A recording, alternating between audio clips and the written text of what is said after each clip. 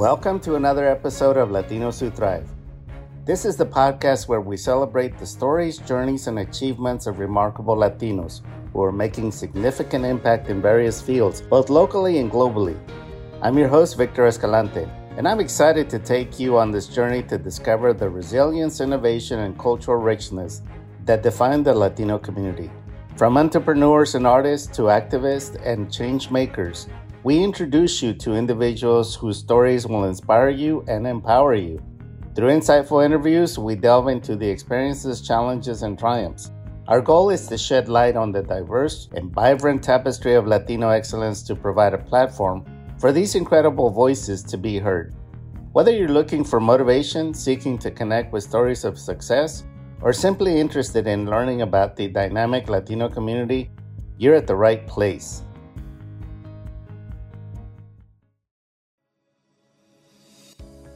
Are you looking to take your career to the next level? Do you want to stand out from the crowd and make a lasting impression? Then look no further. Introducing the ultimate game changer, the Escalante Public Speaking Mastery Course. In today's competitive world, effective communication is the key to success. Whether you're a seasoned professional or just starting out, the ability to speak confidently and persuasively is a game changer. I know, because I have lived through it. That's why the Public Speaking Mastery Course is here to unlock your full potential. The comprehensive course is designed to transform your public speaking skills from good to extraordinary. I will be guiding you through a step-by-step process, helping you overcome stage fright, craft compelling messages, and deliver impactful presentations. When I took the Dale Carnegie School of Public Speaking and Human Relations, it changed my life, and I will be able to help you do the same. My career in journalism and training and development was built on having the skills to be able to communicate to a team or thousands. I hold nothing back. I will give you all my trade secrets and how you can thrive and crush it. Imagine walking into a boardroom and captivating your audience with your powerful presence.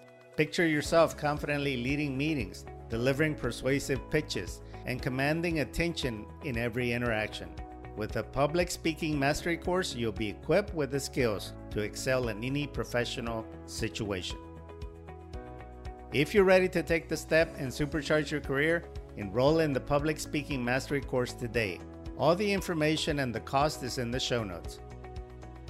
Don't let fear hold you back. Unlock your potential, elevate your career, and become a master of public speaking. Go to the show notes to register today to secure your spot in the next session of Public Speaking Mastery Course.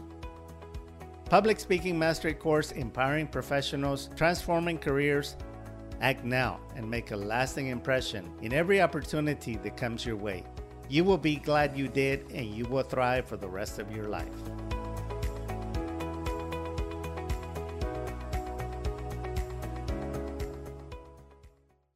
Today, with the continuation of Hispanic Heritage Month, I want to talk to you about the history of Hispanics or Latinos in America. Hispanic Heritage Month is celebrated from September the 15th to October the 15th each year in the United States. It's an opportunity to recognize and celebrate the rich history, culture, and contributions of Hispanics and Latino Americans to the country. There are many significant milestones and achievements throughout American history that highlight the impact of Hispanics in the United States. Here are some key milestones. 1492, Christopher Columbus' first voyage to Americas marked the beginning of Spanish exploration and colonization in the New World. This laid the foundation for the Hispanic presence in what would become the United States.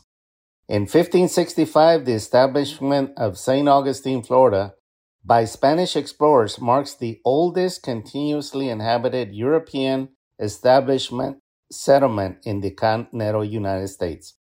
Even though there were other settlements throughout the Southwest, mainly in the El Paso area, this location of St. Augustine is considered to be the oldest establishment of settlers in America.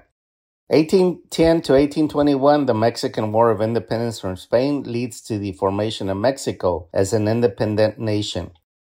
Did you know that here in Houston, a lot of refugees from the Civil War in Mexico were some of the earliest settlers who worked hard to develop the bio area, and they also worked hard to lay down the railroad and to make Houston a vibrant community by all of the trade that came in by railway.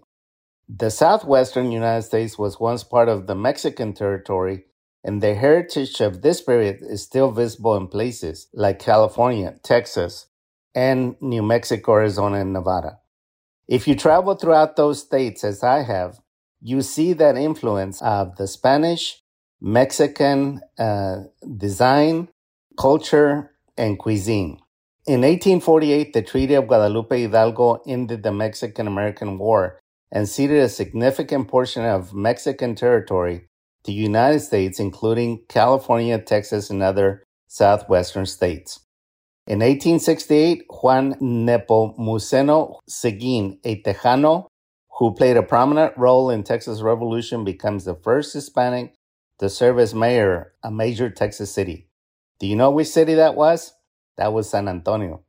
In 1903, Thomas Estrada Palma of Cuba becomes the first president of the Republic of Cuba and plays a significant role in the history of Cuban-American relations. 1960s, the Chicano civil rights movement emerges, advocating for equal rights and better conditions for Mexican-American leaders.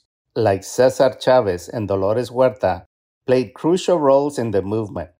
I have met Miss Dolores Huerta, and what a little firecracker she is. She is a living legend, and I highly recommend that you study her, you read her books, or you watch YouTube videos to hear of her struggles in this fight for civil rights. In 1961, Cuban exiles led by Fidel Castro arrived in the United States after the Cuban Revolution, contributing to the growth of the Cuban-American community in places like Miami. In 1967, Dr. Hector P. Garcia founds the American GI Forum, a veterans organization that played a key role in advocating for the civil rights of Hispanic veterans. 1891, Sandra Day O'Connor becomes the first Hispanic Supreme Court justice when she is appointed to the United States Supreme Court. I bet you didn't know that. I for sure didn't know that she was Hispanic. In 1990, Ileana Ros Lethian becomes the first Hispanic woman elected to U.S. House of Representatives. 2009, Sonia Sotomayor becomes the first Hispanic Supreme Court justice to be appointed by President Barack Obama. 2021, Miguel Cardona becomes the U.S. Secretary of Education, the first Hispanic to hold the position. Friends, these milestones represent just a fraction of the contribution and achievement Hispanics have made in the United States. Hispanic Heritage Month is an opportunity for all of us to celebrate the diverse cultures, traditions, and accomplishments of Hispanic and Latino Americans, recognizing their ongoing impact in the country's history and future. I attended recently Travel Fest here in Houston, with states from Mexico coming to talk about the destination for tourism and what a rich history the states of Mexico and the whole country has to be able to reconnect with those of us who are Mexican with our roots. Let's talk economics. Did you know that the Latinos' GDP is a key driving force for the U.S. economic growth?